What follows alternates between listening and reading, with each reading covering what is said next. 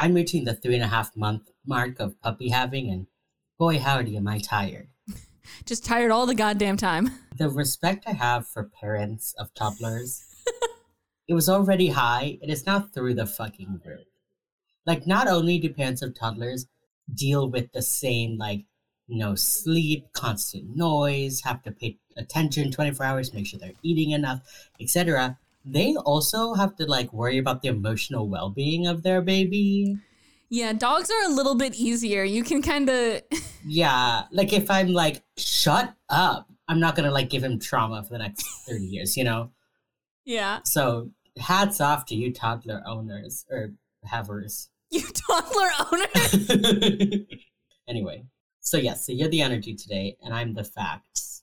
I'm the energy, you're the cold, hard facts. No jokes from me, only facts. And I am not going to say any jokes either. This is a rare no jokes episode of Wheels Up, our podcast. See, the way you laughed makes me think that was a joke, which immediately underlines our integrity. Here's the thing, James. Actually, I've never told a joke on this podcast, actually. Everything I've said has been 100% total facts. Interesting. And I've never told a joke, and I don't intend to start now. Okay. Let's try our no joke episode. No jokes, only facts. No joke. No jokes allowed in this episode of Wheels Up. No jokes. You hear that? You know what else is no joke? Our theme song. Our theme song.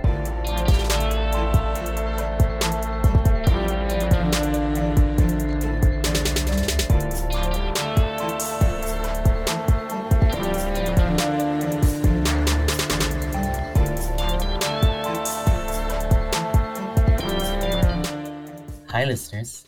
Welcome to this episode of Wheels Up, our Criminal Minds podcast. My name is James. And I'm B. And this week we are watching Season 3, Episode 11, Birthright. Good ep. Good ep, actually. But kind of fucked up. But a good ep. Here's the thing. Mm-hmm. When JJ spends an entire episode just a little angry, boy howdy, it makes me feel some type of way. I didn't think she was angry in this one. I thought she was mostly just brooding. She was like the Batman of this episode. She was so angsty. She was so angsty, and not to be rude, but like, for what, Queen? For what? Okay, here's the thing. I get it, like the whole, I'm also like a young blonde woman. I see so many young blonde women killed, etc. But it comes out of fucking nowhere. Literally nowhere. And also, none of these women look especially like Jennifer Jarreau. No. At all. There have been women who have looked more like JJ. Yeah. Not this episode, though. They were mostly brunettes, actually. So it was like super weird that they just decided this was the episode. I think it's because AJ Cook is already pregnant. Did you notice there was like a belly touch, and I was like, oh, so you're pregnant. Okay. Yeah. No, yeah. This is a pregnancy episode for sure. And after this is when she starts wearing like loose-fitting cotton shirts, a lot of A-frames. There's an episode coming up, Rossi's episode, where they're at a bar or like, you know, a restaurant or something, and they're all drinking alcohol, and JJ is drinking a clear liquid that is water. And that was when I was like, oh, she's pregnant. That's like, shows don't do that, you know?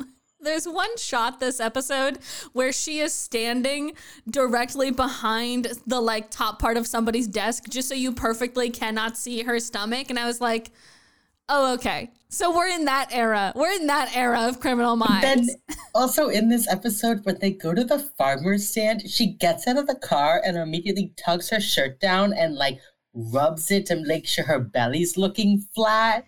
Like she has like a moment where she like touches her like uterus area, and I'm like, cut this take out. What are you oh, is Literally. This like a hint? Like, what is the point of this? Also, when Hotch is like, once I had Jack, I started dreading cases that involve kids, and JJ goes, why are you telling me this? And I was like, she's so defensive. Cold as ice. he's like, hey, I'm going to be vulnerable with you. And she's like, don't you fucking dare. Not today, Aaron. Not today, Aaron Hotchner. Your father never let you be vulnerable, and I'm not about to either. Get your shit together, Aaron. Also, I just really need to edit the moment when they're driving in the car and she's like all brooding, looking out the window, and just put Breakaway over it by Kelly Clarkson. It literally is. It's like so angsty. It's so early 2000s, like music video core. And I love it. God bless. JJ was like, I'm in my like looking out a rainy window era. And she's so true for that. She's so true for that. She is. Also, okay, this episode takes place in Fredericksburg, Virginia. And a couple things. I've been there. I love it. I'm going to go back. It's very beautiful and cool. Oh, there's this tapa place that Sharon and I can eat at, which is like great because that's very rare. She's celiac, so she can't have any gluten. Mm-hmm. Nothing in a fryer that's had gluten. Can't use the same pans as gluten. It's a big thing. I'm allergic to dairy, like allergic, throat closing allergic. So the fact that we can both go and eat there is great. Crazy. Also, there's this really great gay bookstore that's there, which is great. I bought a yearly planner called My Queer Year. Shout out to Fredericksburg, Virginia. Killing it with both tapas and gay books.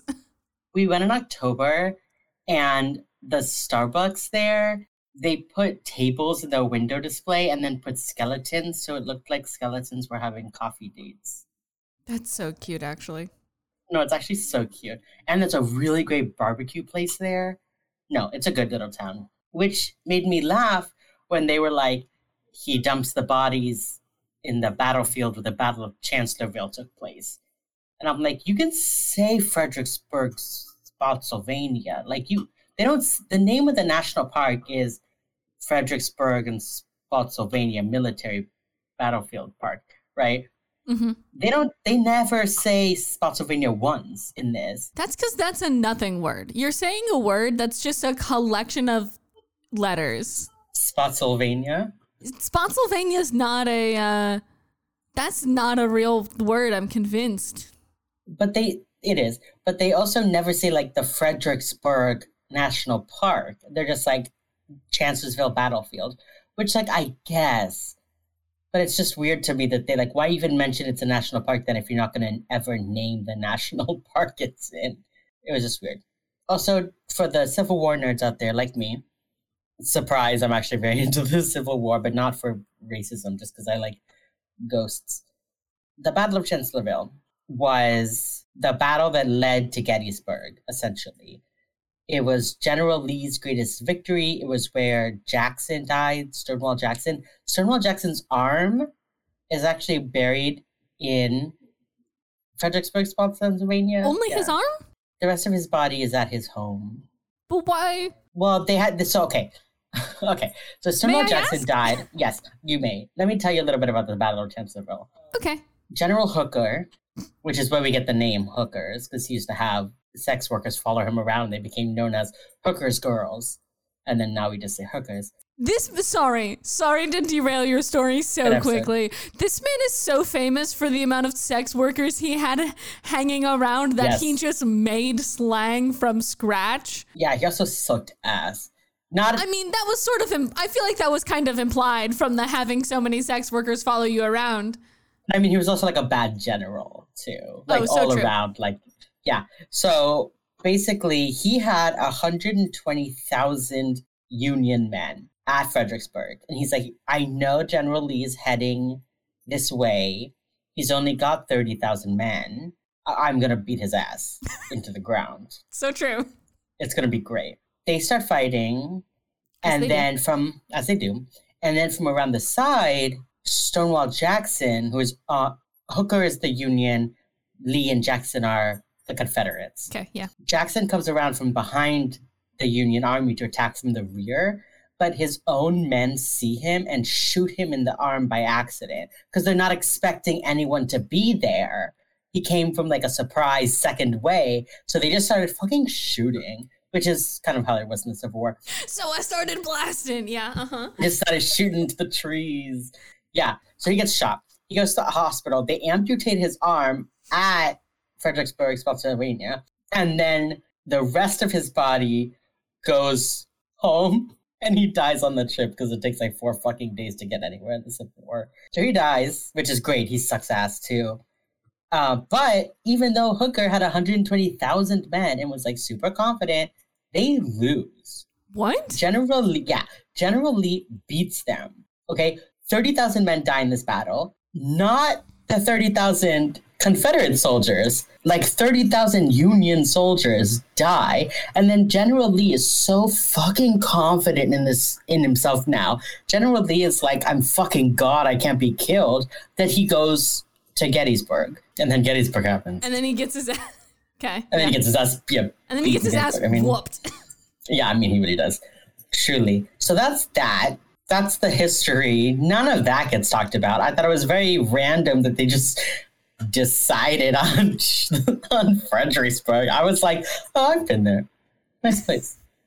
They just, casual.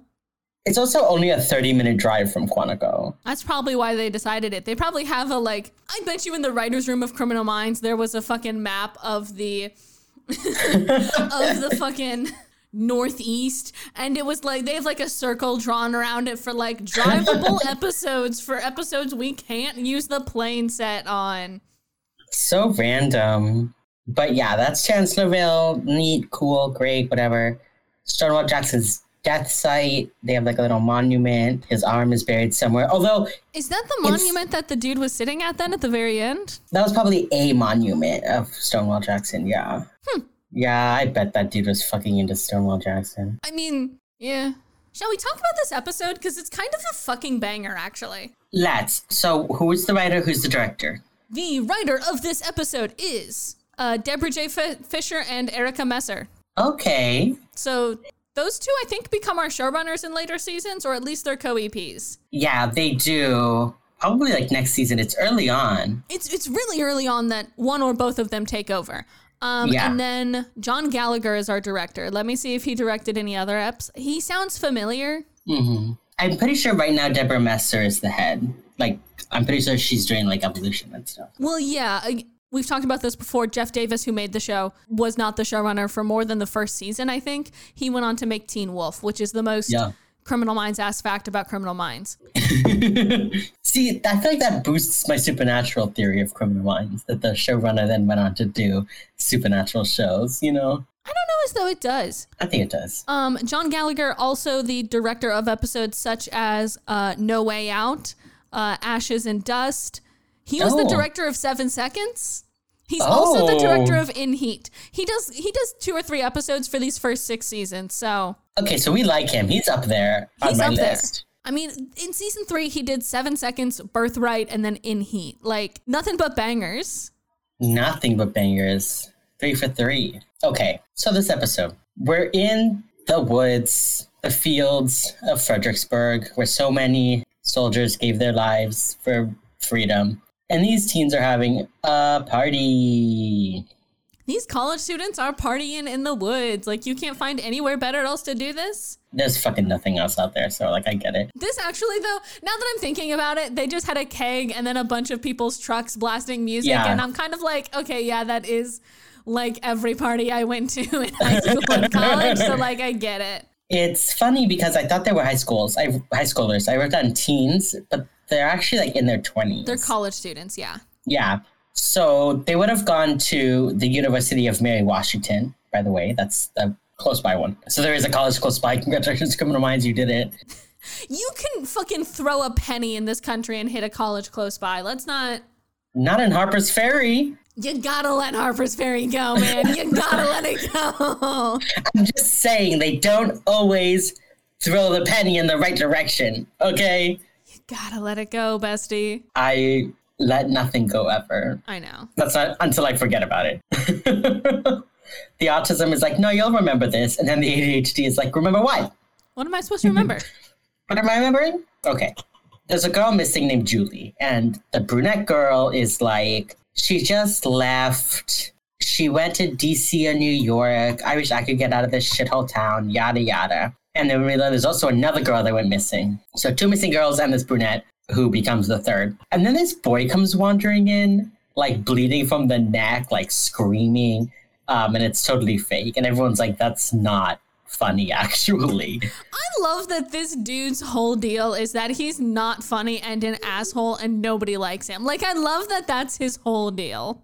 Yeah. But they've known him their whole lives. They have to hang out with him. Exactly. So the brunette and her boyfriend go to the woods to make out, like you do, and probably more. He fully takes off his shirt. That's true. She takes off her cardigan. Also, I'm pretty sure it's December in this episode, so I'm just putting that out there. Okay. They hear a noise in the woods. They think it's the boy from before, so the guy goes off to yell at him, and he's like, I'm going to beat him up. And then he comes back and is like, yeah, I didn't find him. The girl is gone, and her, like, shirt is on the ground. And then the friend is like, boo, also I'm here. And they start doing the thing of, like, she's with you. I thought she was with you. No, I mean, she's not with me, so she's with you. Well, she's not with me, so she's with you. It's a very who's on first situation. Very much. And then they just start yelling her name over and over again. Not moving, just standing there yelling her name. No, she is gone. And she's not about to have a good time. No, for sure.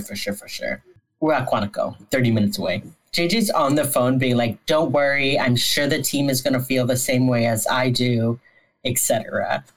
And I think it's funny that, like, she's putting up the pretense as if she's, like, presenting the case to be accepted. But when she goes in and gives it to them, everyone's like, cool, this is the case we're doing. Like, yeah. It's so funny that she's like, I think they'll go for it. We'll be there. I'll let you know. When fully she's just like, this is what we're doing. And everybody's like, okay, yep. Yeah, she can't let the locals know how much power she has, because then they'll, like, all come for her. Like, they think she's just, like, an intermediary when, like, she actually chooses every case. Which is so funny. Yeah. Because we're getting to, like, we've just had this whole era of the show where, like, JJ is starting to actually pick the cases more.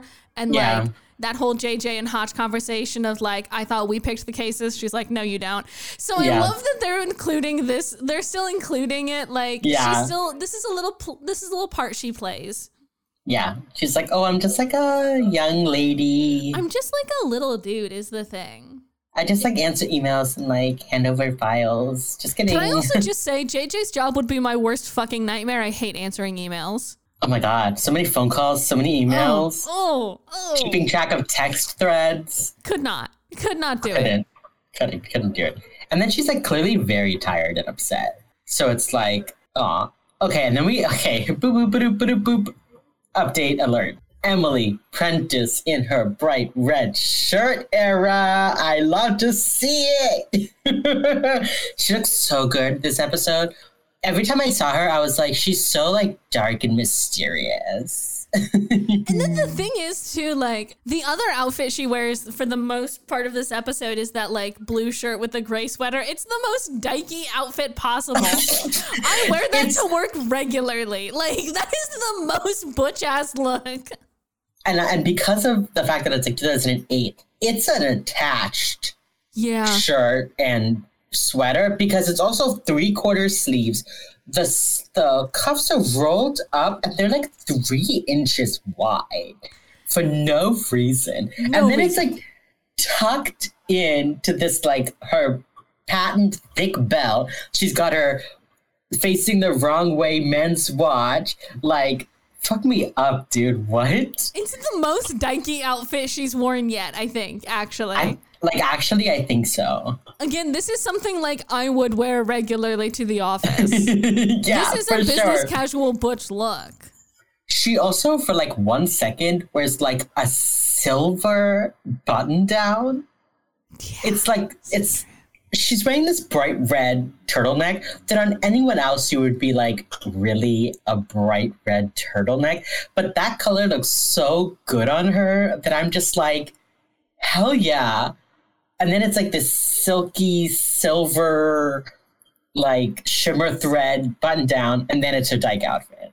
All episode, she looks great. God, she's attractive. Okay, JJ comes into the meeting with her folders, and she's, like, startled that everyone is already there, because usually she's the first one and she puts all the folders out, but they've already gathered. She's late, and it's supposed to make us feel like she's, like, out of sorts and, like, uh-oh, she's late to the meeting, but, like, she was on the phone with the local cop, so it's not like she was just lost in thought. Yeah. You know, so I was like, okay. It's kind of weird now because I also have this experience like 3 times a week where my boss sends like a little fucking Slack message to the whole team and he's like, hey guys, let's meet in conference room A for our meeting.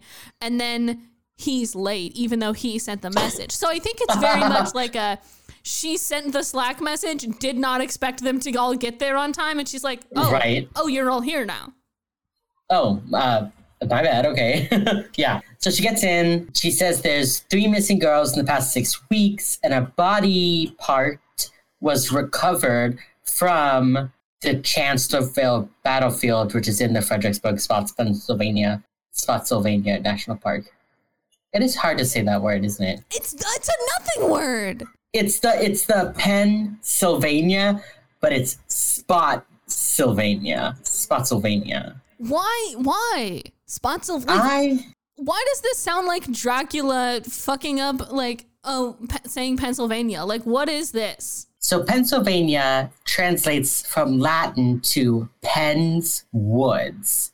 It was named after William Penn to honor his father. Okay. Yeah. So it's Pennsylvania. So it's his woods, sure. Yeah. So Spotsylvania must have been Spotswoods.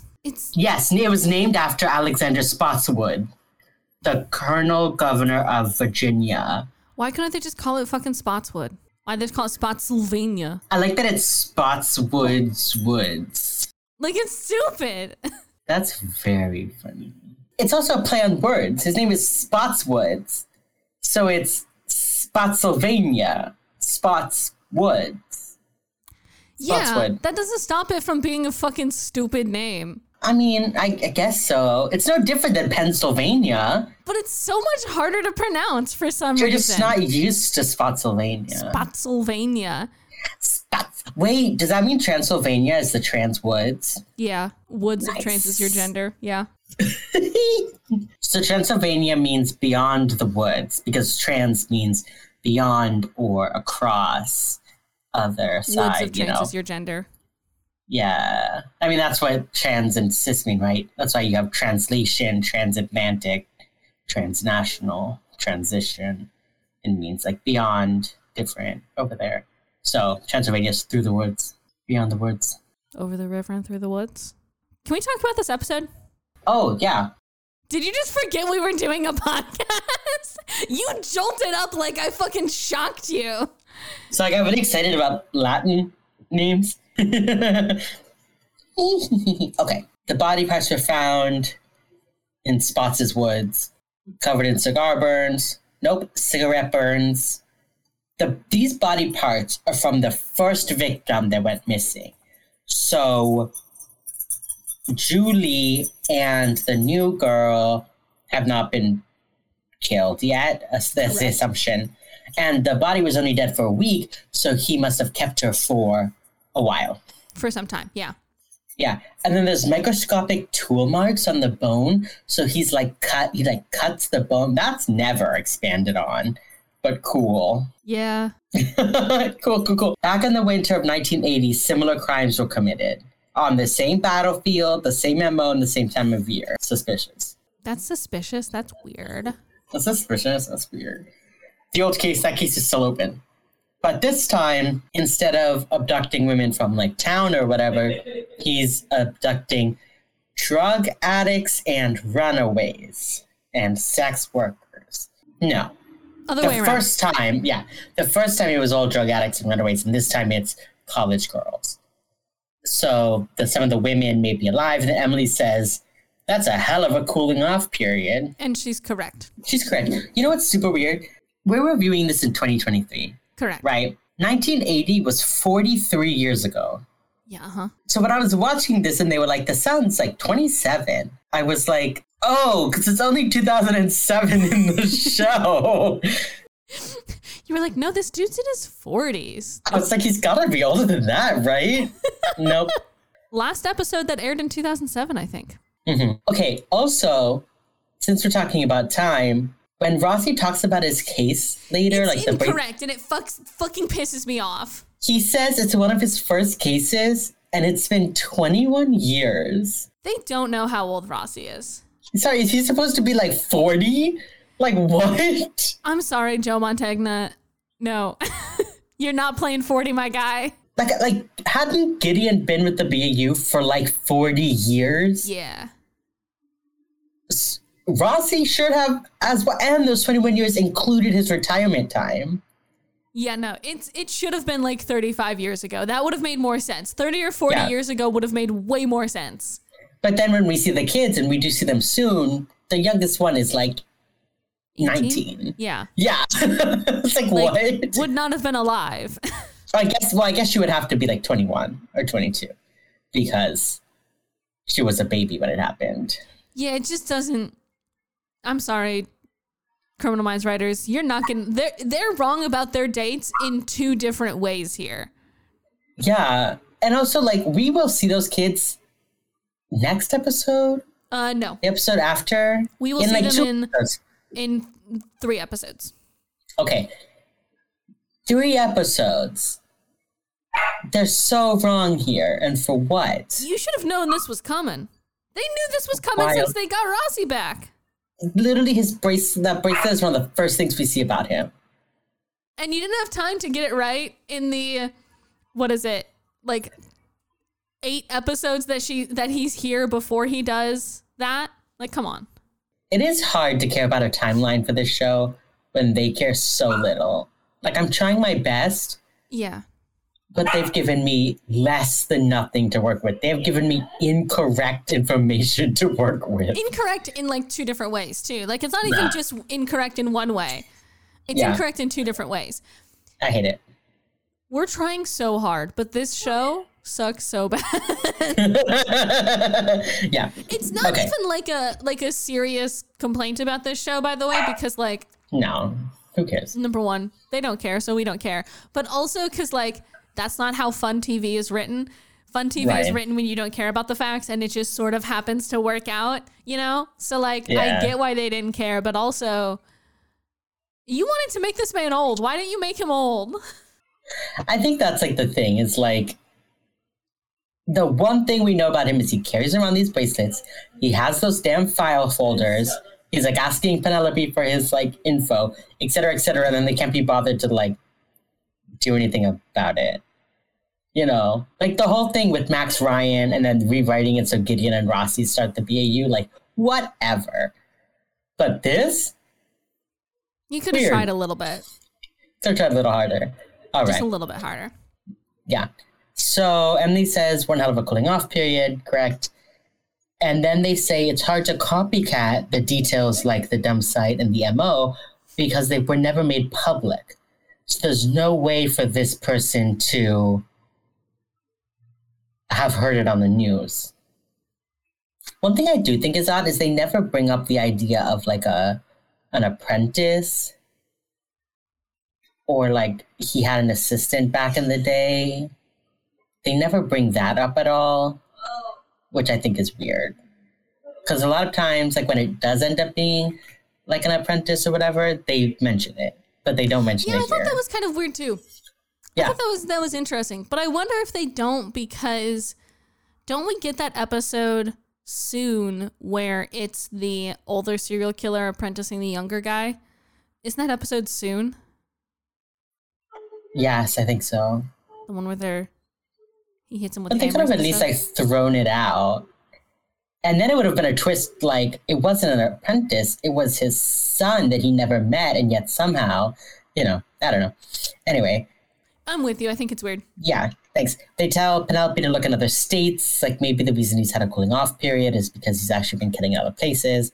And then JJ just like looks real emo at the pictures of the girls. Like she's truly just like sad at them. And again, I know this is supposed to be because she's like sad that it's young women just like her. None of these women look like her. All of them are brunettes, but whatever. It's just truly like she just looks so tired. You know, she's like sitting there with her headphones on the whole car ride with that like, wish you would step back from the ledge, my friend. Like, yeah, so true. Actually, yeah. God bless. And then we cut to the barn. One girl is like bound with her hands up, and another one is thrown in. That's Julie. And Julie is like, be quiet and just obey him. It's a party. And they're like having a party. This, again, never touched on. Why? Why parties? Why the partying? No, it is so weird, too, because their idea of a party is like, he's drinking and they're just sort of like swaying to the music, I guess. Yeah, and there's like a bunch of alcohol and drugs and weirdness. It's weird. Gets them really high, like, okay. Yeah. Okay. Like, what is this? What are they eating? And I also like, are they eating? Yeah. Later we see the girls have a like a jug of water or something, but we never see them with like bread or anything. Like, do they just starve to death? Well, you can go, as long as you have water, you can go like a while without. You can go 3 weeks. Food. Yeah. So, and they go 3 weeks before they get killed. That's just why I was like, what are you eating besides drugs? It's just weird. They never explain the partying thing. They don't explain a lot. No, this that's episode. not the point of it. There's sort of just a lot going on here, and you just kind of have to roll with it. The opening. Long time before the opening. It is, but I think it fits. Get there and everything. No, they don't. Oh, right. It's the party, the briefing, and then the girls reveal. Oh, yes. They're not actually in the car yet. Okay, sorry. Yeah. So then we cut to Hotch, JJ, and Spencer driving to Chancellorsville, 30 minutes in the car. Love the seat politics going on here. Hotch drives, obviously. JJ, passenger princess, also obviously. Reed, stuck in the back. But like center seat in the back. But and center I love seat it. because he wants to be in on the action. JJ is a passenger princess. She is, and I know this in my heart to be true. I do too. And every time we see her, in the first season, when there's like 8 of them in the car, she's in the back in the middle talking. But after that, passenger seat princess. Absolutely. Once they can afford 2 cars, she's a passenger princess. Yeah. She's like, no, I sit in the front. Even later when she's getting in the car and they're all going home, she's like, and I'm in the side. Thank you. Passenger seat. Thank you. Yeah. It just really makes me giggle. Like, so true, passenger princess. Yeah. Also, I just like love that it's like Hotch and then his like emo teen daughter and the like annoying middle school boy in the back. And he's just like, these are my children. JJ has not said 2 words. I love that. And you know Spencer's in the middle seat because they let him pick the music. Otherwise, he would be obnoxious about it. You just know that's how that works. And that's why JJ should be wearing headphones. You can pick the music. I'm going to listen to my headphones. Yeah. Anyway, one thing I do think is really interesting, and I'm glad that they pointed this out. I just wish it wasn't for like one episode, then never again. They talk about like, oh, he sees women as worthless and disposable. They don't mean anything. He can just kill them and get a new one. And JJ is like visually affected by the way they're talking about this, but it like doesn't come up as something to talk about. Like when Hotchin talks to JJ, it's just like, it's okay to be upset that like they look like you sometimes and like you are aware of all the violence. It's like, I wanted JJ to be like, can we not talk about women the way these killers think about them? Like, yeah.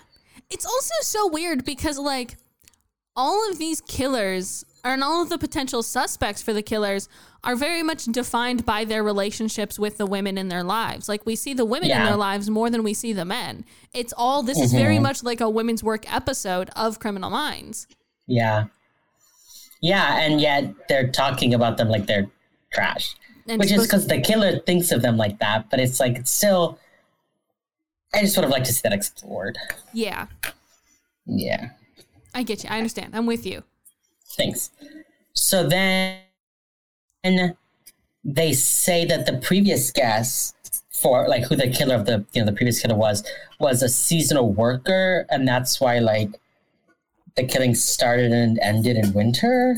And then they talk about why the same dumping site, because it's a respected landmark. He's like flaunting the bodies for his own ego. You can't catch me even though I'm like here, I'm right here. Great.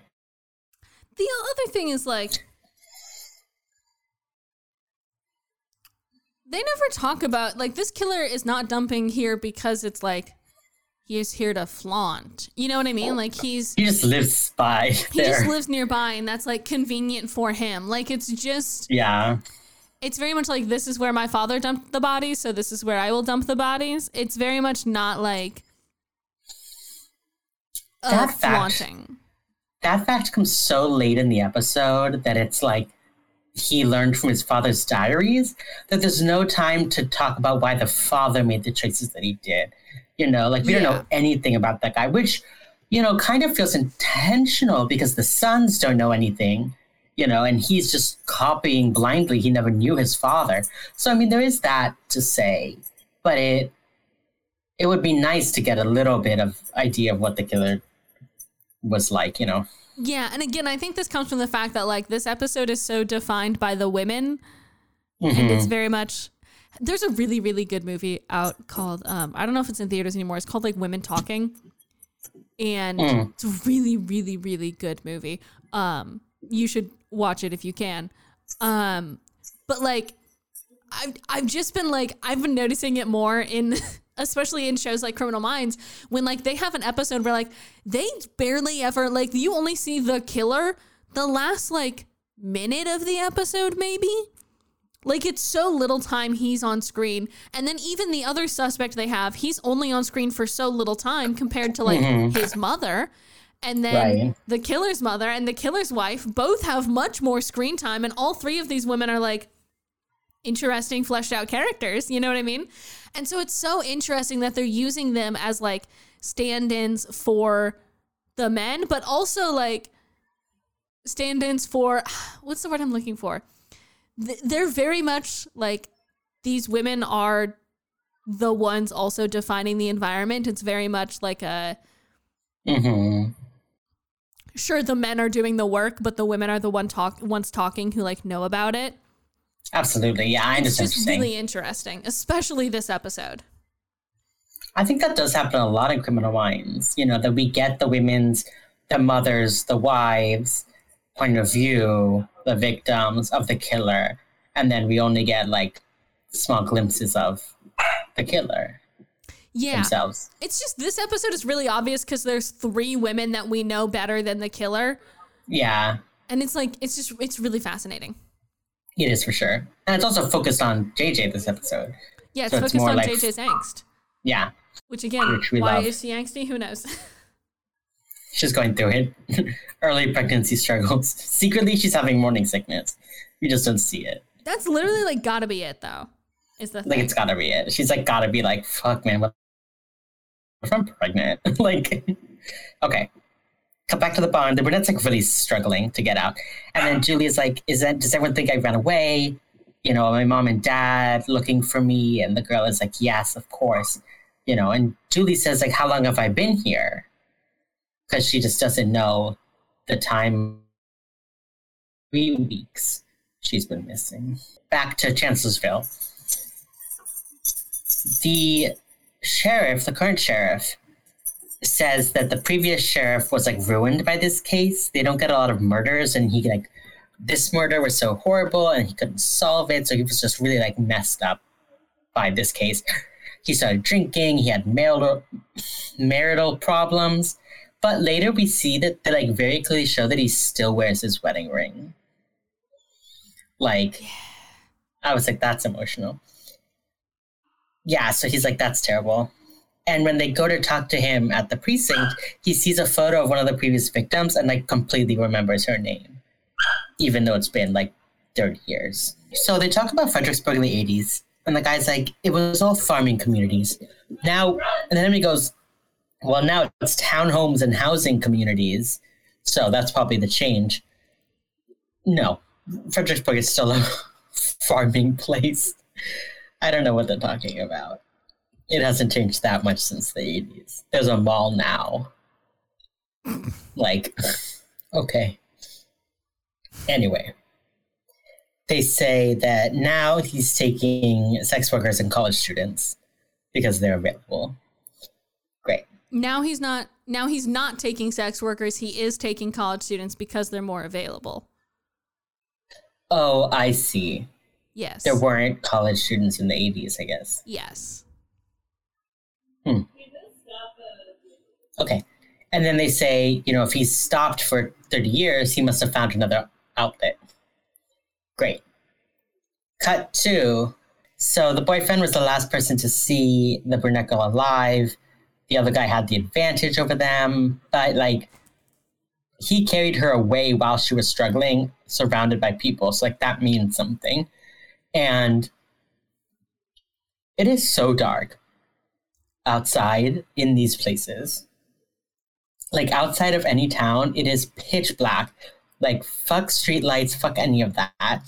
So they're saying that it would be hard to navigate the area if you're not a local because, there's no signs, there's no lights. You, have to know where you're going. So it's, definitely a local killer. Also, yeah, you don't need to fucking tell me that, dude. I grew up in rural middle of nowhere. I know it gets dark as fuck. I'm telling the listeners. I'm telling our 9th co-host.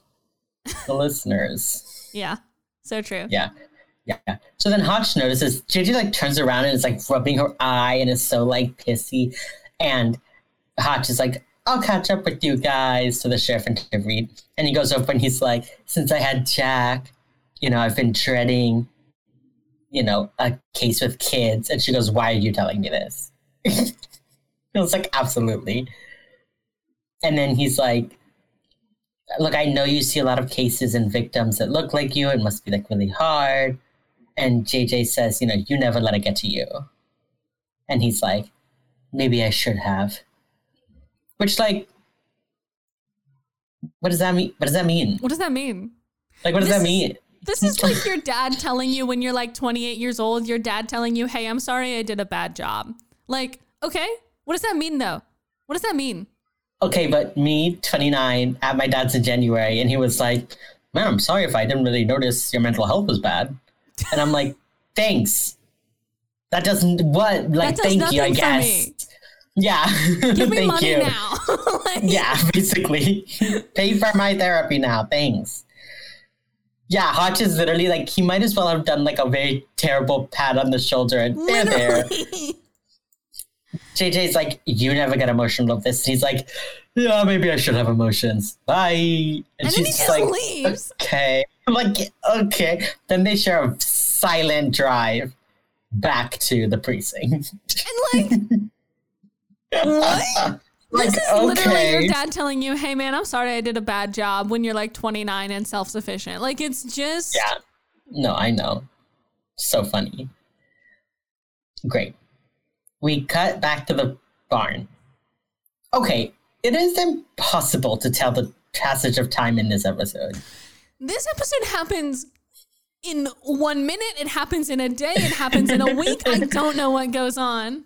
Emily does wear 3 distinct outfits. So I want to say, they get there, then there's 2 more days. But every time they cut to the barn, is that supposed to mean it's nighttime? Because they cut to the barn a lot. Well, they cut every time that there's a party, air quotes, that means it's a new night. Right. But in the daytime, they're in that weird, jail in the rocks. Yeah, they're in the jail cell. Which is just I saw that, I was like, okay. I was like, why are they there? What is that? What is this? Oh, the north side of the property. There's rocks there. The jail that we keep on the north side of the property because we're in Virginia and we don't talk about it, but literally I saw that and I was like, oh, war crimes were committed in that room. No, exactly. Sure. I saw that. For sure. There's this one throwaway line from early on in the Vampire Diaries when Tyler Lockwood finds a cellar with chains and restraints in it in his house. Mm-hmm. And he asks his mom about it. And she's just like, oh, honey, we don't talk about that room. And every time I see some creepy dungeon in Virginia, I'm always like, oh, okay. So that's a room that we don't talk about in polite company. Okay. That's the uncomfortable history room. I go to all these battlefields and etc. And I love learning about these historic places. And I will say that the National Park Service is doing a great job of incorporating more and more not just like the history of slavery, but like, you know, we have these recipes from this time period that were definitely invented by slaves. Mm-hmm. You know, like things like that, like just acknowledging what could be seen as minor, you know, things, but tell the story of America in a very important way. And it's now when I like watch shows set in Virginia, or like they go to an area that I know was like really intensely pro-slave, et cetera, I'm like, are we acknowledging the slavery or not? Like, are we talking about the elephant in the room? Are we talking about it? And I don't think we are in this episode. We're not in this episode, but it does. Like, it comes up sometimes. It just, like, again, it, like, made me. Yeah. Like, I saw that and I was like, laugh. Oh, I see. Slave time. I was like, oh, no so you one just talks about have a jail cell in your house and you don't think that's, like, weird or whatever. Not even in our house. We have a jail cell in the large rocks over on the north side of the property. Like, and we just kind of don't talk about it. Like, okay, I know what happened in that room, unfortunately. So, great. Not great. We go to the jail cell and Julie is like, hey, promise me that, like, you won't let them tell my parents what he did. Like, don't tell my parents what he did to us. I don't want them to know. And she like, it's like, we're going to get out of here. And then the guy like drags Julie away and she's like, I promise. In the morning, Julie's dead. Rip. R.I.P. Julie. Yeah. I will say, as far as mimicking historic places goes, there was a cannon in the background of this next shot. And a big sign talking about Chancellorsville.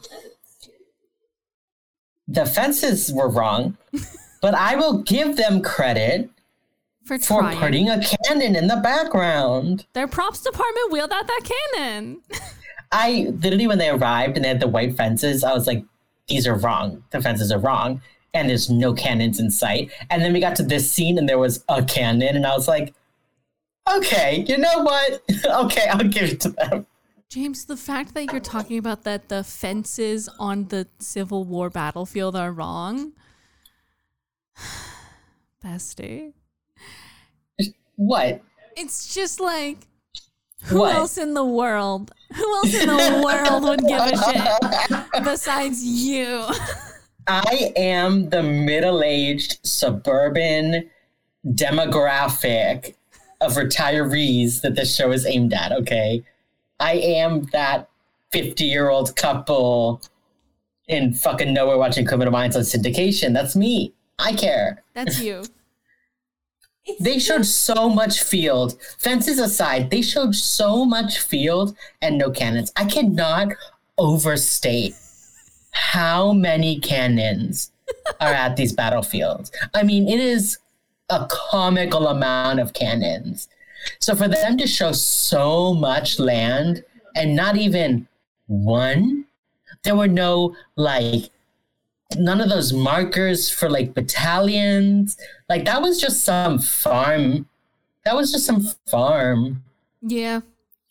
And, like, for people who don't know this, there are markers everywhere in these towns, like the big stone ones or even the little stone ones, like even on random farms, not on the typical, like, technical battlefield, there are these markers everywhere. Yeah. So for them to on the battlefield and it is just grass, it's fine.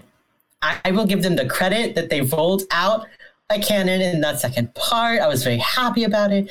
They even put up a board that said hookers men. I read that line. Like, I'll give it to them, okay? They got a pass this time. They tried on that second half, okay? They came back in the second half. They came back strong. I was mad, and then I'm going to give them some credit, okay? They found a cannon in California. Okay, I'll give it to them. I know literally no one cares, but it makes me happy when it's right. You know, it just, sometimes I'm like, okay, yeah, this is a valid criticism with how the show is constructed. Yeah, sure. And then you're like, the fences are wrong. And I'm like, okay, Betsy, you've lost the plot. I love you, but you lost the plot here.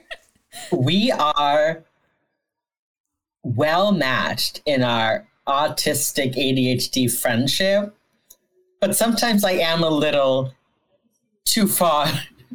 Don't too go far where I from can't follow, center. James, please. Please don't go where I can't follow. The fences.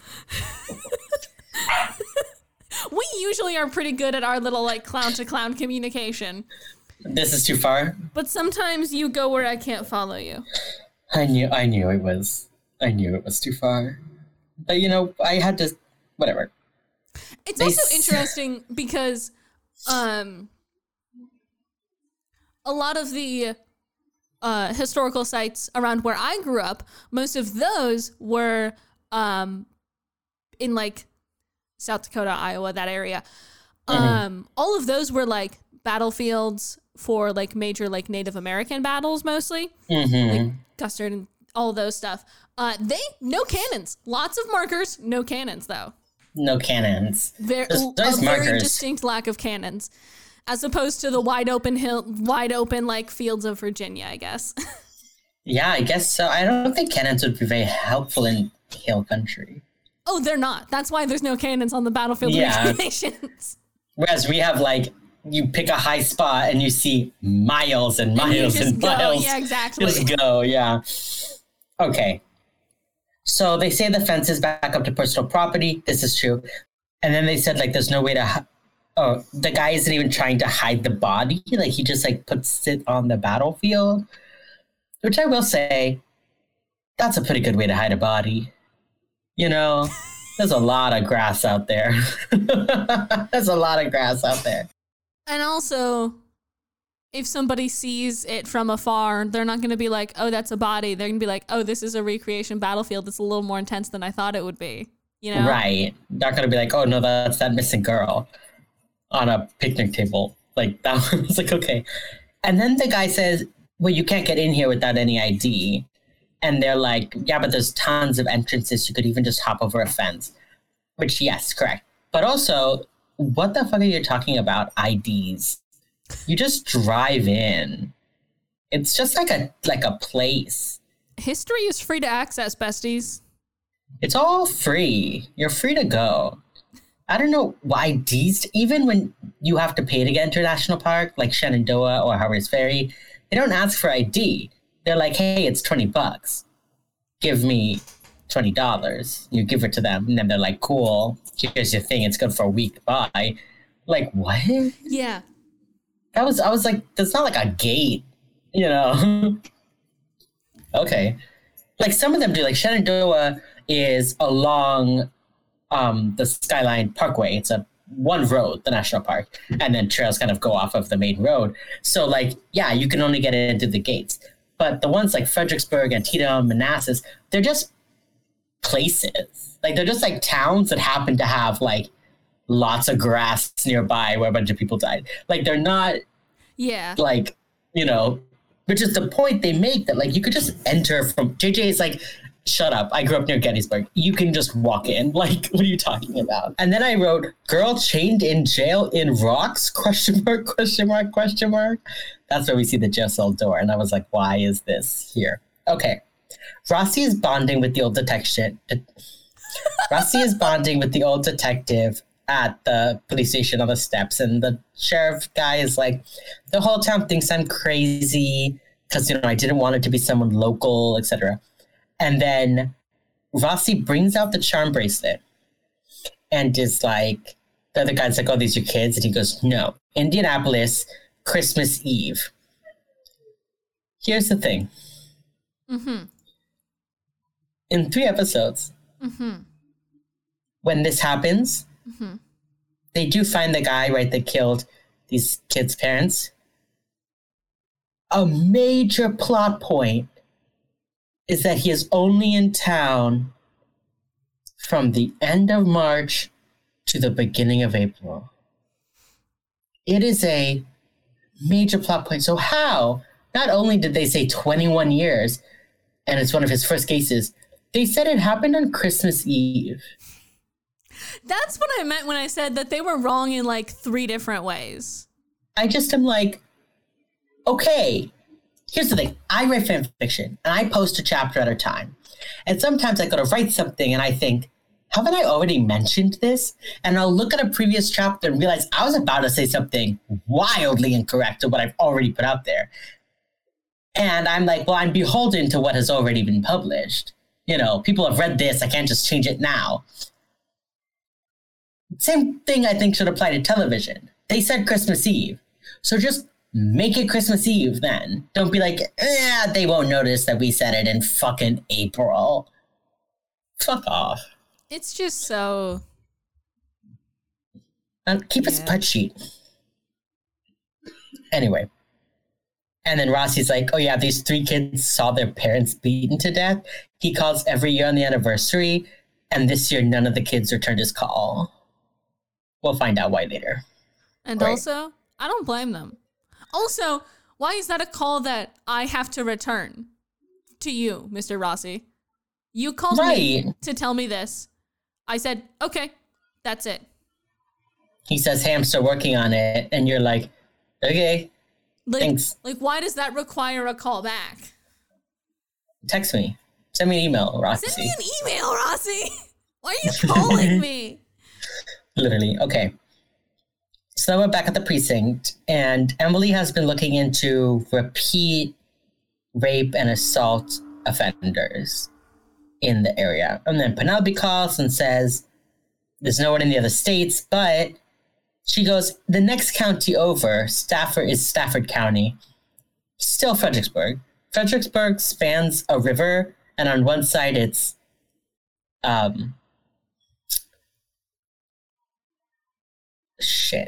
one side is Spotsylvania County and one side is Stafford County. But it's all still the same thing. Yeah. Like the town, like some of the town is on one side, some of the town's on the other side. So they're like, it wasn't your jurisdiction. And I'm like, but it's right there though. Yeah, but like it's still not your jurisdiction if you're the county guy. But you've never heard of it? Like you don't talk to the dude you can throw a stone and hit their window? You don't talk to that guy ever about these terrible cases?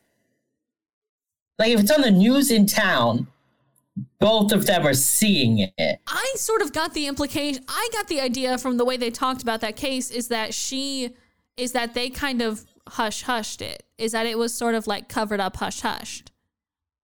I get that. But the way they explain it off as, oh, it wasn't your jurisdiction, doesn't make sense in the context of Fredericksburg. Yeah, that's what I'm saying. Well, they do that same fucking thing in Kansas City. It's the same fucking town just across the river in a different county, and so it's a different police force.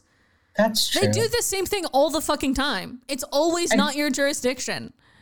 I just, maybe I just want police to be better than they are. You just want police to be competent at your jobs, and that's asking too much.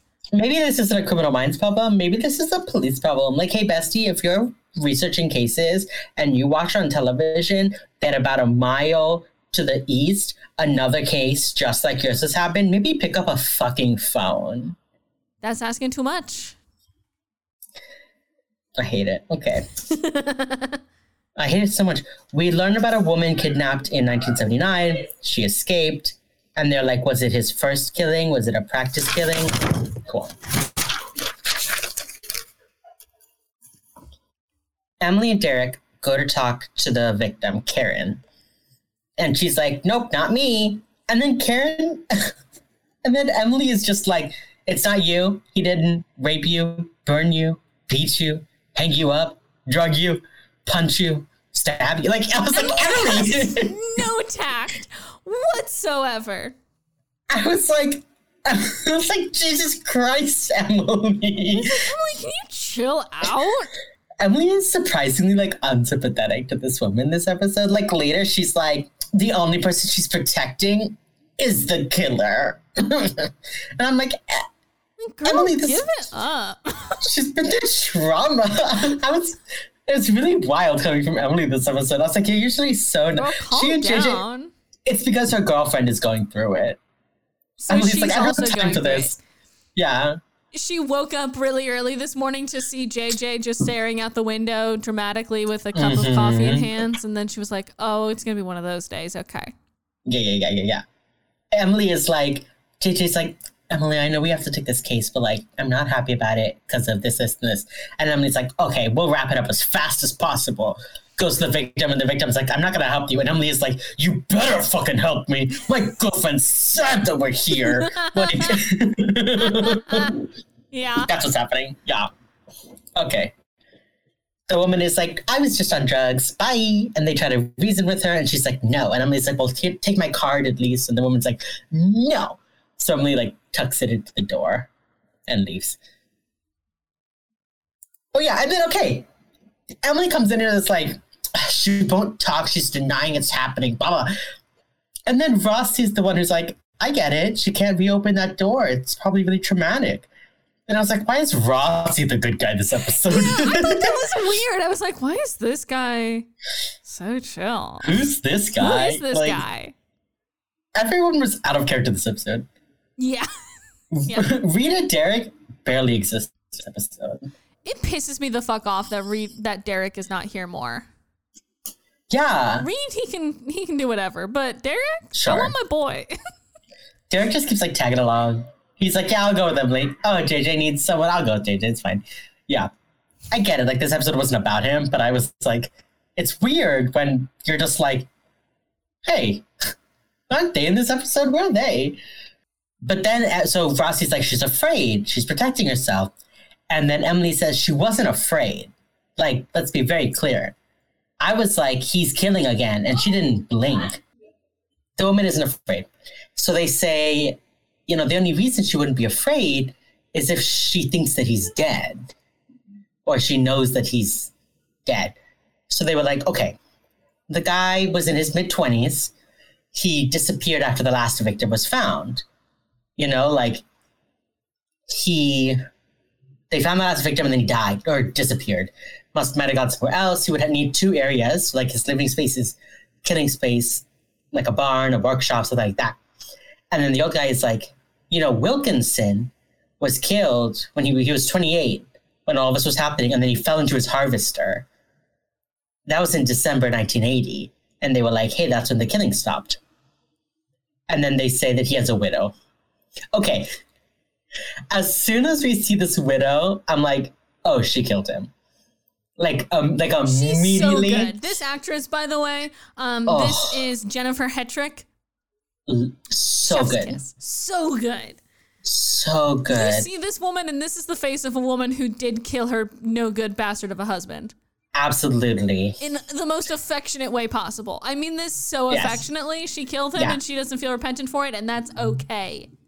Yeah, so they go to the widow. She's like, yeah, I have a son. Super weird about the guy, he died. And she's like, yeah, no, he did. Yeah, no, he died. He did die. Yep, he's dead, yeah. Super dead. You know, and they're like, what did you think he could be doing this? And she's like, I don't think about him ever. And they were like, you were young, you were pregnant, you don't think about him? And she's like, he was violent. He died. I left him.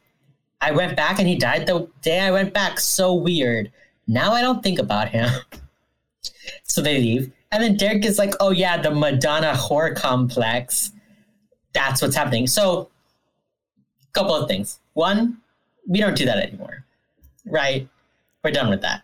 We don't. The Madonna horror complex basically is you're either a virgin, like, you know, the Virgin Madonna, not the singer, the Mary, Jesus' mom. You're either a virgin and pure and beautiful, or you're like a slut, whore, bitch, right? We don't do that anymore. We don't pit bad bitches against each other, etc. You can be both. You can be both. Wear what you want to wear. It doesn't mean anything. Okay. Wear that mini skirt, but also you don't gotta do sex because you're wearing a sexy outfit. Hell yeah. It doesn't matter if you're if you have a miraculous conception, you can still work that skirt. Like, I don't care. Oh my God. She's a virgin, not a saint. She might be. She's probably a saint, right? Anyway. So Derek says that to mean that the guy couldn't kill his, like, nice, respectful, pregnant wife, so he goes and he finds sex workers and drug addicts that he can kill. That's not what that complex means? I hate that we invoked it at all, but also you're wrong in your application of it, Derek. So they say, you know, the girls replaced the wife, but that guy's dead. So, like, who's doing it now? Right? Great. Then we see this new woman. Oh my God, her outfit is so cute. She's in like a floral top and like a mini skirt and like cowgirl boots or something. And she's like at the farmer's market. And she's like calling the guy by his name. He's not there. He left to be back in 5 minutes with a clock drawn. Love it. And she just puts money into his lockbox and then goes to get her apples. And I was like, oh my God, she shops here all the time. How cute. But while she's getting out of her car, we see a guy drive by in his pickup. And then as she's finishing, it pulls into the parking spot. And then he like grabs her and he like takes her away. Such a cute outfit. Shame you had to be abducted like this. Shame about the abduction. Shame about the crimes that are committed against you, but like, cute outfit, girl. Okay. The PAU shows her with a crime scene. This is where JJ is like touching her tummy at the scene. But also, she goes, there's 3 missing girls in this town and nobody noticed an abandoned car. Immediately starts calling somebody on her phone. And I was like, actually, you're so right. You're so right, Queen. She's like, why didn't the owner call? And they were like, he didn't think anything of it. And she's like, hello? She's like, where am I? What have I been doing? Is this amateur hour, gentlemen? Am I a joke to you? Like, I love her in this episode. No, she can't be a joke to us. We're not saying jokes in this episode, remember? No jokes. Have we told any jokes? I honestly 100% cannot remember anything we've said so far this episode. Sorry. If I've said anything that you find funny, that's on you. That's not my fault. I didn't tell a joke. You heard a joke. Yeah. I'm sort of doing the opposite of when, like, you know, when somebody on the internet very clearly insults you and then they're like, oh, it's just a joke. Don't be mad about it. I'm doing the opposite where I'm saying a joke, but if you interpret it as a joke, that's on you. That's not my fault. You're so funny. Excuse me? Hello? Am I a joke to you? Am I a joke to you? Do you think I just get up here and I tell my little jokes for 2 hours every Wednesday? Would I just get over here and tell jokes? Do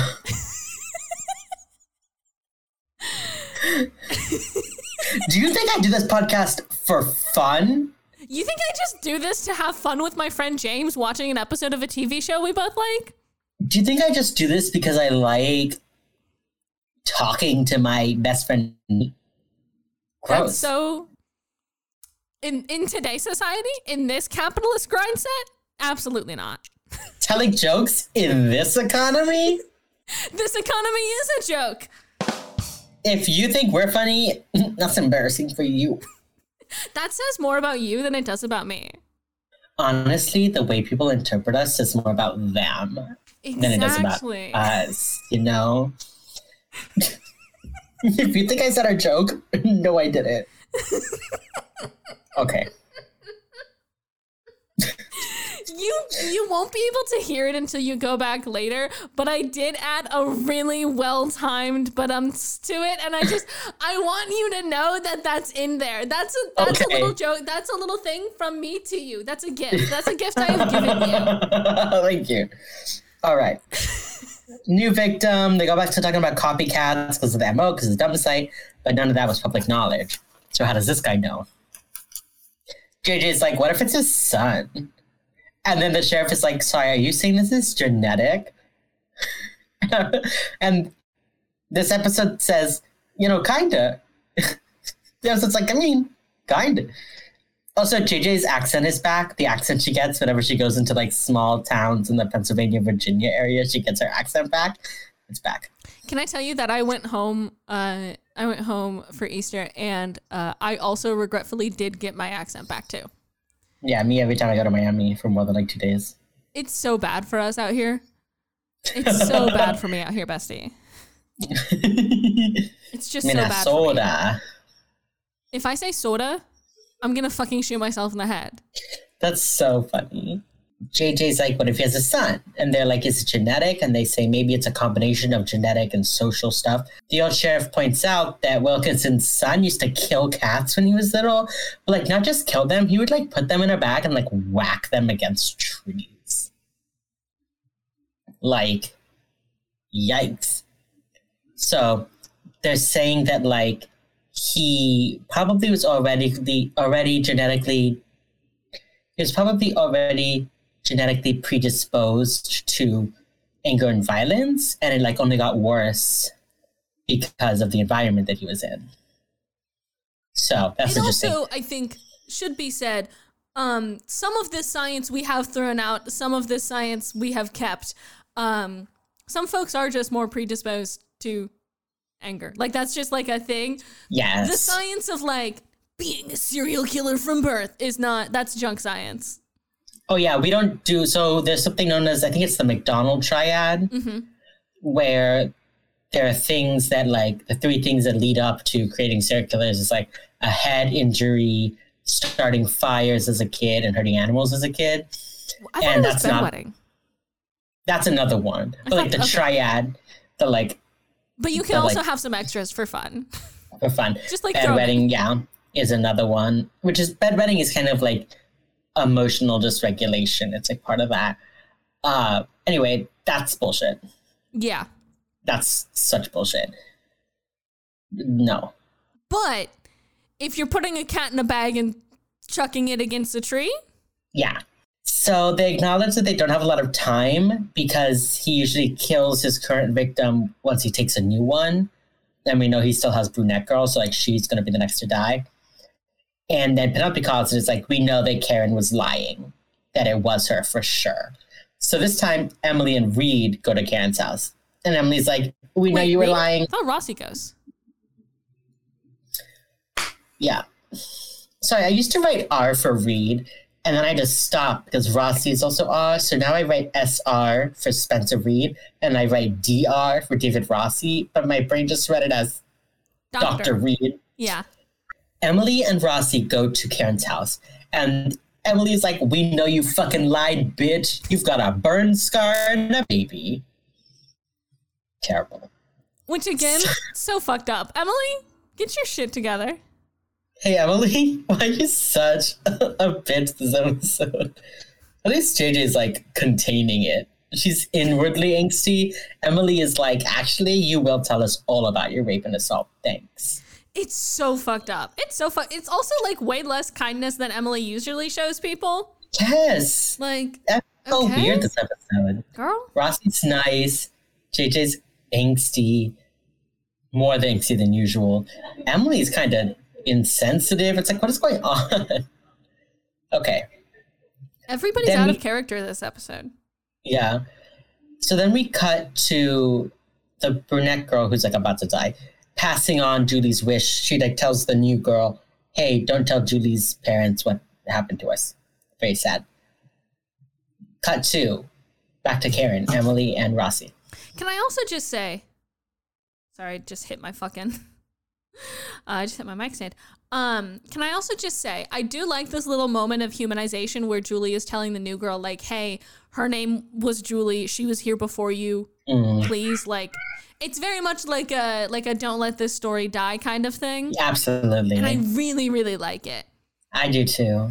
It's such just like, what a moment. Yeah, it is like victims bonding.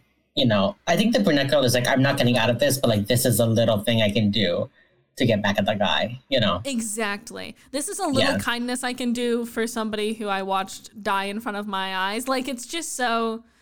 Yeah. Yeah. And again, this show's treatment of victims sometimes is really, really good. And this one's very good.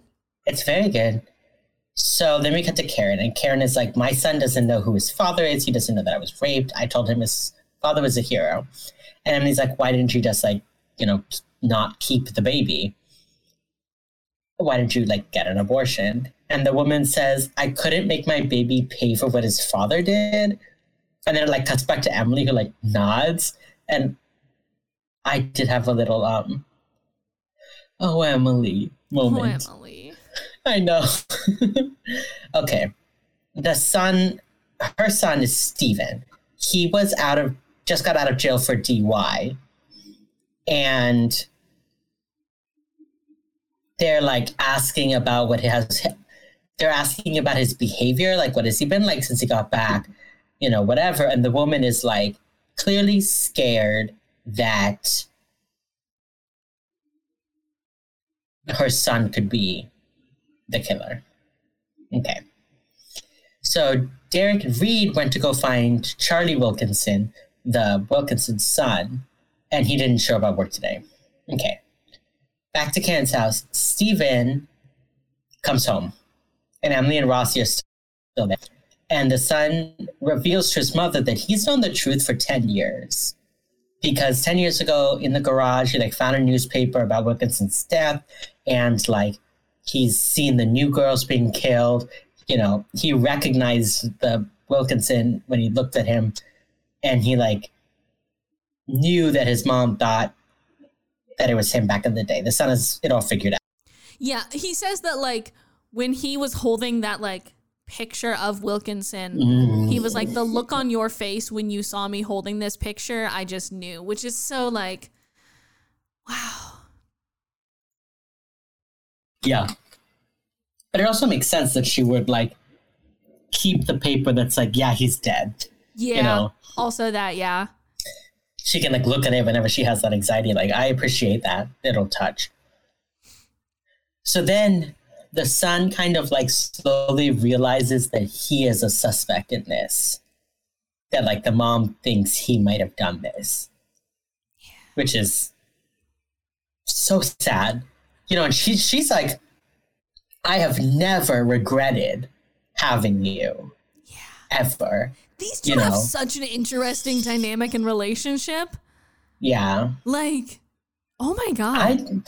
I think that, I think that Karen was determined to show Steven love, and be like, if I love him and care for him, he won't turn out like that. And he didn't, right? And then when he finds out 10 years ago, he would have been 17 and realized what happened. And I think that probably was a big moment of like, I've got to be a good guy. My mother like had me even though she was traumatized, and she's always loved me, and like, it's just me and her. And like, that kind of moment. Yeah. The fact that like he knew and he didn't like confront her about it, he was still just like willing to let it be sort of unsaid. Yeah. Just like their relationship is so interesting. Yeah, and so I'm sure it was so hurtful now when she suspected that it could be him. Yeah. And he's like, this has never been something that we have talked about. You've never looked at me like that except for that moment, like all of this. And now you think that just because I'm his son, I could be hurting people, I thought it was a really interesting thing of like, is Steven, the killer's son, or is he Karen's son, yeah. And it's very much, again, back to that argument of nature versus nurture kind of, that they're sort of trying to start with this episode.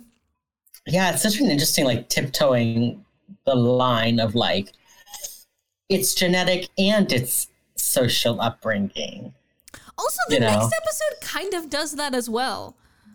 Because the next episode is Third Life. Where it's the daughter of the mob hitman and her friend who get abducted by those boys. And it's a lot about, like, should the daughter be punished for the father's crimes? Oh, well. Yeah. We know how that ends up in 10 years. Yeah. But I like it. Right. I like it in that one. And then we're also going to another, then we go into Limelight, which is whatever. But then we go into another kid-centric episode. Rossi's episode. We go into Limelight and then we go into Damaged. Like, insane. Insane. There's something this show is trying to say, God damn it. I just don't know what it is. Can I say something? These episodes, this season, it feels like me when I started writing my master's thesis. I like knew what I wanted to talk about. I was like reading enough that I was like forming an idea, but I hadn't read enough yet to start writing, but I didn't have my idea solidified enough to know what to read. Mm-hmm. And so I was just writing these like vague statements that were true and that made sense, but had no real like substance. That's what these episodes feel like. Like, they're like, I need to write this episode so I can figure out what I'm trying to say, but I need to know what I want to say before I can write this episode. Yeah. They're like catch-22ing themselves. Yeah, they're cat and mousing. They're chicken and egging themselves here. Yeah, I love it. Okay. Karen is going to recall her memories of... She's going to tell them what happened to her. And it's very emotional. And she does such a good job, and I'm so proud of her. This actress is so good. So good. Say her name, too. Her name is... Dendry Taylor is who plays Karen Foley. She is so good. And when she like goes to the barn later and she's like shaking and like, oh God. No, it's really good. Okay. She talks about what happened in 1979. He would always cover her head when taking her to the barn, and he kept her high, but he always wanted to party. And then one night he was like passed out from drugs. They never say which drugs. I'm going to assume it's like heroin, right? They passed out on drugs. She realizes the barn door is unlocked. She's not shackled. He's asleep. She runs away. The cops don't believe her because she was an addict, I guess. So I think she was already an addict. Yes, she was. And then she says that she was using back then. Yeah. I just wasn't sure if that was like before or like that was what was happening during. But I think she was already an addict before this. So the cops were like, you were just trying to get your fix and now you're saying some, bullshit. And then at the time, there were no other girls there. It was just her. And then she says she scratched a peace sign on the wall that she would touch all the time. This comes to nothing. Well, no, it doesn't. It comes to the... They don't find it. They find it at the jail cell later. Oh... Because they talk about how they didn't find it at the barn, so it has to be somewhere else. Oh, I'm glad you said that because I did not make that connection. I thought they just were like, it's not at the barn. Yeah, no, they say it's not at the barn, so he's keeping them somewhere else. I see what you mean. No, well, they say they're not here, so he's keeping them somewhere else. Yeah, but they also don't find the peace sign, together. So. Yeah. Okay. JJ Hotch and Derek go to Charlie Wilkinson and his wife's house. The wife's there, and they're like, hey, we need to explore. Where's Charlie? Etc. The woman is like, oh, I don't know. And they're like, we need to look in your barn. And she's like, oh, well. And JJ just goes, ma'am? And she's like, yeah, sure, go ahead. But JJ is like, do we need a warrant? Or are you gonna let us open the fucking barn? Like, yeah. JJ, poor Chrissy. Girl's having a day. Truly. And we'll talk about the end of this episode. I loved her. Okay. I love her, yeah. Yeah. So they go into the barn. They find the cuffs like hanging from the ceiling. And there's like liquor and stuff. And they say, it's the right place, but there's no women. And then they find like a bloody axe and a stump in one of the like horse stalls. Yikes. So, yeah. So they're keeping them elsewhere. And then Mrs. Wilkinson, the widow, arrives. Not surprised. She shows up and she's like, so, what's up? Finding anything in the barn? Or, Yeah. And this episode is all about, like, basically it's all about these three women and the secrets they're holding. It's just so... Yeah. It's good. No, it's good. It makes sense that it was written by women, right? Yeah. Yeah. So... Rossi is like, tell us about the dad, blah, blah, blah, blah. You didn't move back here until he was dead, like all this kind of stuff. And she's like, he's dead. It doesn't matter. Stop it. And they're like, where would he go to be alone? And the mom is like, the widow is like, I don't know. But then in the house, JJ and Reed are looking at the dad's diaries. Journals, I guess, because he's a man and keep journals. Charlie found them. They're like full of details, but there's no information about the secondary location. So they're like, we're going to have to bring Karen back. So Karen comes back with her son. She is shaking. She is being so brave about this. Like, she's being so brave. She like walks up to the barn and like stops and is like, the smell. It like still smells the same. Yeah. She's like, I lived in this smell. I was like, oh God. I know. Okay, and then she turns around and she sees the guy's wife and starts like screaming at her. Like, didn't you suspect him? Didn't you hear me screaming? Didn't you wonder why he left every night? Did you kiss him after he did this? And the woman is like, I killed him. And nobody looks surprised at that. Yeah. Except for Karen. Karen looks a little surprised. Everybody else is like, yep, that about tracks. Emily's face is like, oh, now you said it. We're going to have to charge for it. She's like, if you could have just not said it, it would have been way less paperwork if you had just not said it. Mm-hmm. I wrote duh in all caps. We knew, right? We knew. We knew. And also, like, women kill their husbands all the time. Honestly, good for her. Good for them. Good for her. She killed that murdering son of a bitch. Good for her. She put him in the harvester. She pushed him into that fucking combine, dude. Those things are brutal, by the way. My uncle lost 4 fingers on his hand that way. Aren't they like metal? Yep. Like tubes that cut basically, up? Know? they're basically like metal forks that just that you put like on a rotating tube, and so they just sort of rotate and shove up the plants, and then it goes into a bin. No, he got crushed. That man got fucked up. For sure. No, he dead for real. He got super dead. Yeah, so inside, oh, by the way, Charlie's wife, the son's wife, is pregnant. Chrissy is pregnant, yes. Yeah, which, like, no one mentions, but I was also kind of like, is she gonna have that baby? Because it seems like in this world, through the doubt rabbit hole, right? This kid of a killer is a killer. Yeah. At least until Ashley Seaver. And then she's our best boy is the thing. That Ashley's our best boy. Ashley's like kind of the best boy, okay. I kind of like her. I think she would have killed it as a lesbian. Anyway. The young wife, Chrissy, right? Mm-hmm. Is like, I need a rest. Are you going to stay here and wait for him? And the officer's like, of course I will. And she's like, okay, I'm so pregnant. Oh. And she walks away. I was like, she's gone. She just walks out the back door. She just disappears. Yeah. I couldn't remember if she was like in on it or not. I was like, but she's gone. Either way, she's out of that house. So Karen is going to do an interview of her senses. And I like this one. It's not like a weird, what do you smell? What do you see? What was the sky like that? No. She closes her eyes and she walks and tries to remember what it was like to walk on that ground. She was like, it was soft, it was sticks, there was a hill. I touched something soft and there's something hard underneath it, which is like moss on a stone. Mm-hmm. And she's describing all of this, and the widow is like, oh, that's on the north side of the property.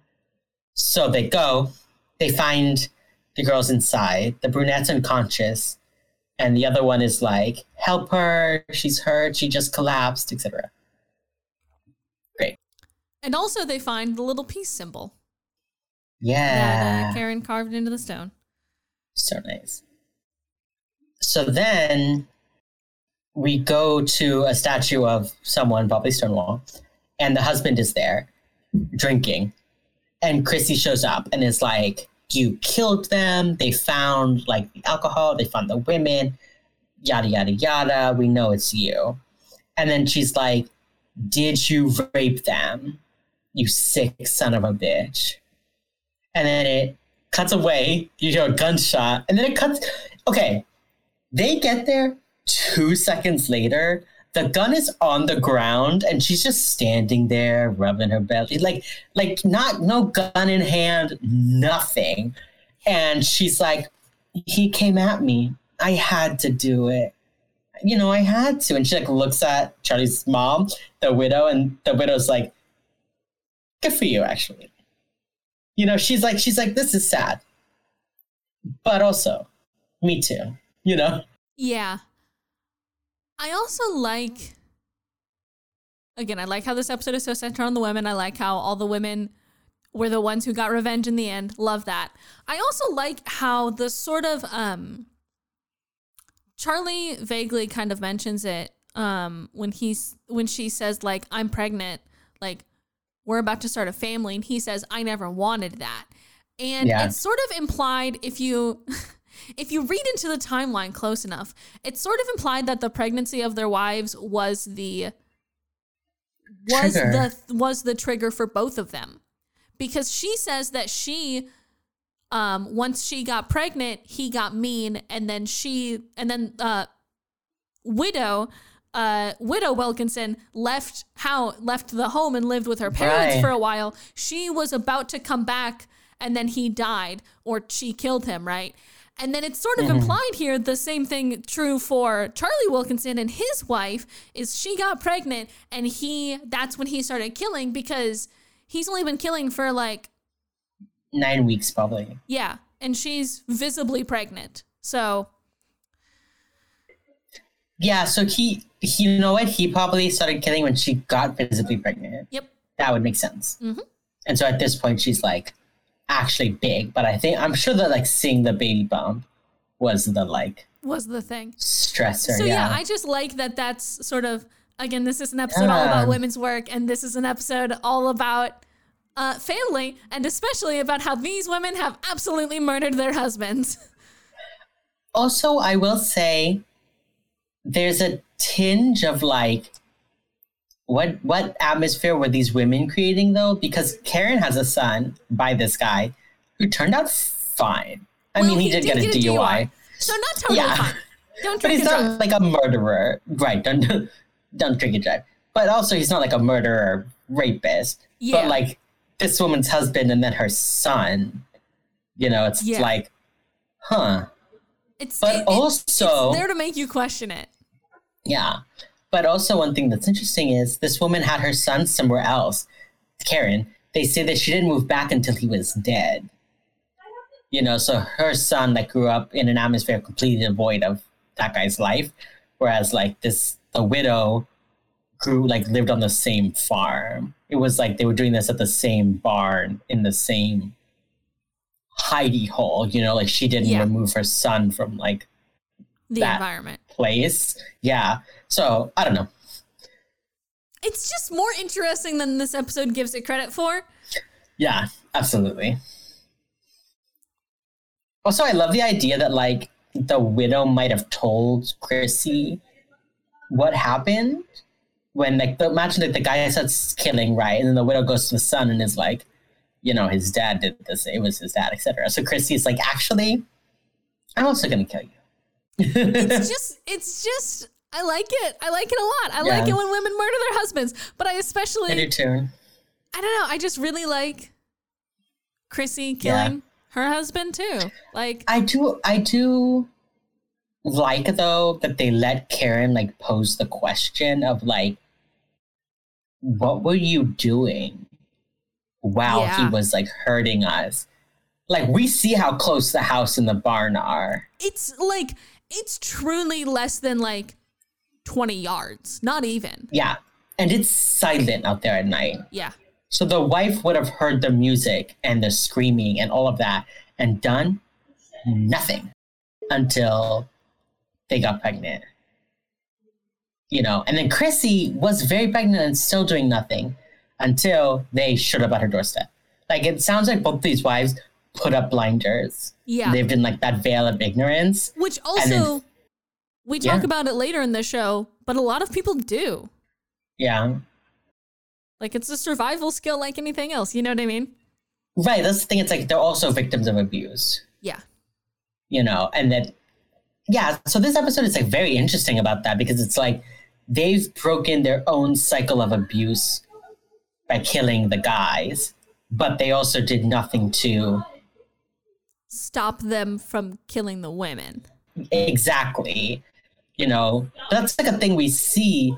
I hate the phrase, but like battered wife syndrome. Yeah. Of like, you do nothing until you snap, And so for the widow, it wasn't until she moved away that she got out of his, control that she went, actually, this is too bad to do anything about, and killed him, you know? And like Chrissy, kind of the same thing. It wasn't until he was gone and the cops were there and she was forced to face the reality of it that she could go and kill him. Yeah. Yeah. Lots to think about in this episode. Really interesting episode. They ultimately don't talk about it really at all. No, but I am more okay with that in this episode than I have been in other episodes. Yeah. Like, it feels like, you know, the signposting in this one is like I am picking up what they are putting down. Yeah, exactly. You know, in other episodes they were putting nothing down. You know. Other episodes they're like, here are the ingredients, bake your cake. This episode they're like, I've made you your bread dough, choose how you shape it. Yeah. You know? Yeah. Okay. So then JJ and Hotch have a little talk and are basically like, is it better to be jaded or is it better to be caring? You know, and Hotch is like, you have to care. You know, it's never perfect, but you have to care. And JJ's like, is that true? And he goes, I believe it's never perfect, and walks away, which, like, right. Rossi's talking to the sheriff, and the sheriff is like, how long has it been for you? And Rossi says 21 years. And the guy says, don't let it be 22. Boom, boom, boom. Great. Everyone gets into their car. JJ passenger princess. JJ passenger princess, so true. So true. Also, was that Emily passenger princess as well? Yeah, in the other car. So true. If I'm a passenger princess and you're a passenger princess, then who's driving the car? Who's driving the car? Absolutely. God bless. Okay. Yeah, I'm pretty sure it's like Derek driving, Emily in the front seat, Reed in the back, and then Hotch driving, JJ in the front seat, Rossi in the back. Rossi, you know Rossi is like, he's got like his travel pillow. He's like not wearing his seatbelt. He's just like reading the books laid out across the back seat. Rossi is like, I like having a driver. I'm sitting in the back. Rossi is, I sit in the back even if there's no one in the passenger seat. Yeah. Yeah, that's Rossi's Rossi. very used to having a driver. Absolutely. We like never see him drive in this show. I feel like 80% confident in saying that. They like, took his no license joke. away because he's too old. Absolutely. He's got an astigmatism in a real bad way. Yeah. His cataracts are coming in. Yeah. Okay. They're back at the bullpen. Derek, they're like doing paperwork, just doing the thing where they get back and they get their stuff that they left. And Derek goes, go ahead. This is the scene where JJ is standing so perfectly with her stomach behind a bunch of files, and it really made me laugh. Yes, absolutely. Derek goes, who's up for a drink? And Emily puts her hand up and says, who's up for 5? And Derek just like waggles his finger at her like, that's what I'm talking about. And Rossi's like, yeah, sure. And Spencer's like, I don't know. And Derek's like, shut the fuck up. Of course you're coming with us. And then he like looks at JJ and he makes this like hand motion like, come on. And she goes, I'm going to have to take a rain check. And then Emily's like, oh, and like rubs her shoulder. And JJ like looks over her shoulder at the hand, and then Emily like trails away but like leaves her hand on JJ's shoulder for like as long as she can. It was like, you're in public right now. What are you doing? Like, why are you guys having sex in public? This is so weird. It is so clearly Emily is like, oh, okay, babe, go get some sleep. Like JJ's like, thanks, babe, I love you. Like, okay. And then Hotch is like, yeah, I'll go for a couple drinks. And then someone walks in and is like, Agent Hotchner? Here. And he signs for it. And Emily, okay, this is a big moment. Emily goes, hey, what is that? She asks about a personal thing. And instead of being like, that was a private fucking conversation, Hotch is like, yeah, it's my divorce papers. Haley's filing for divorce. I just got served. And like leaves. And now he's no longer going to get drinks, I guess? I wrote down, now we're having 10 drinks. Yeah. Yeah, he's like, actually, bye. I think this is also a big moment for Hotch because he just like tells them. He doesn't have to tell them. Yeah. He's just like, he could just been like, oh, it's personal and not told them a thing. But he like told them. Yeah, I think it's a big deal that he told, like Emily asked, felt confident asking, and that he answered and told everyone. Yeah. Good for them. Vulnerable episode for everyone. So true, besties. So true. What do you rate it? What do I rate it? I don't fucking know. I think I want to give it like a 9. You're gonna give it a 9? Yeah. Well, let me give it an 8.5 because I do forget it exists until I watch it. But then when I watch it, I'm happy I did. I really like this episode. I really like the questions it poses. I really like the conversation you can have with this episode. So I'm gonna give it a 9 because every time I look at the title of this episode, I'm always like, oh yeah, it's that one. You know? Mm-hmm. I think I'm going to start docking half a point every time I can't remember an episode exists until I've watched it. Okay. You know what? At least for these early seasons. Yeah. They didn't say wheels up in this episode. Obviously, they didn't fly. Did they say the birthright? They did. Did they? They did. When they were talking about Charlie and how he was an angry kid, he didn't have any outlets, he didn't have many friends, he found his dad's journals and must have felt that this was his birthright or something like that. That's right. They say something along those lines. So that's going to be a yes from me, dog.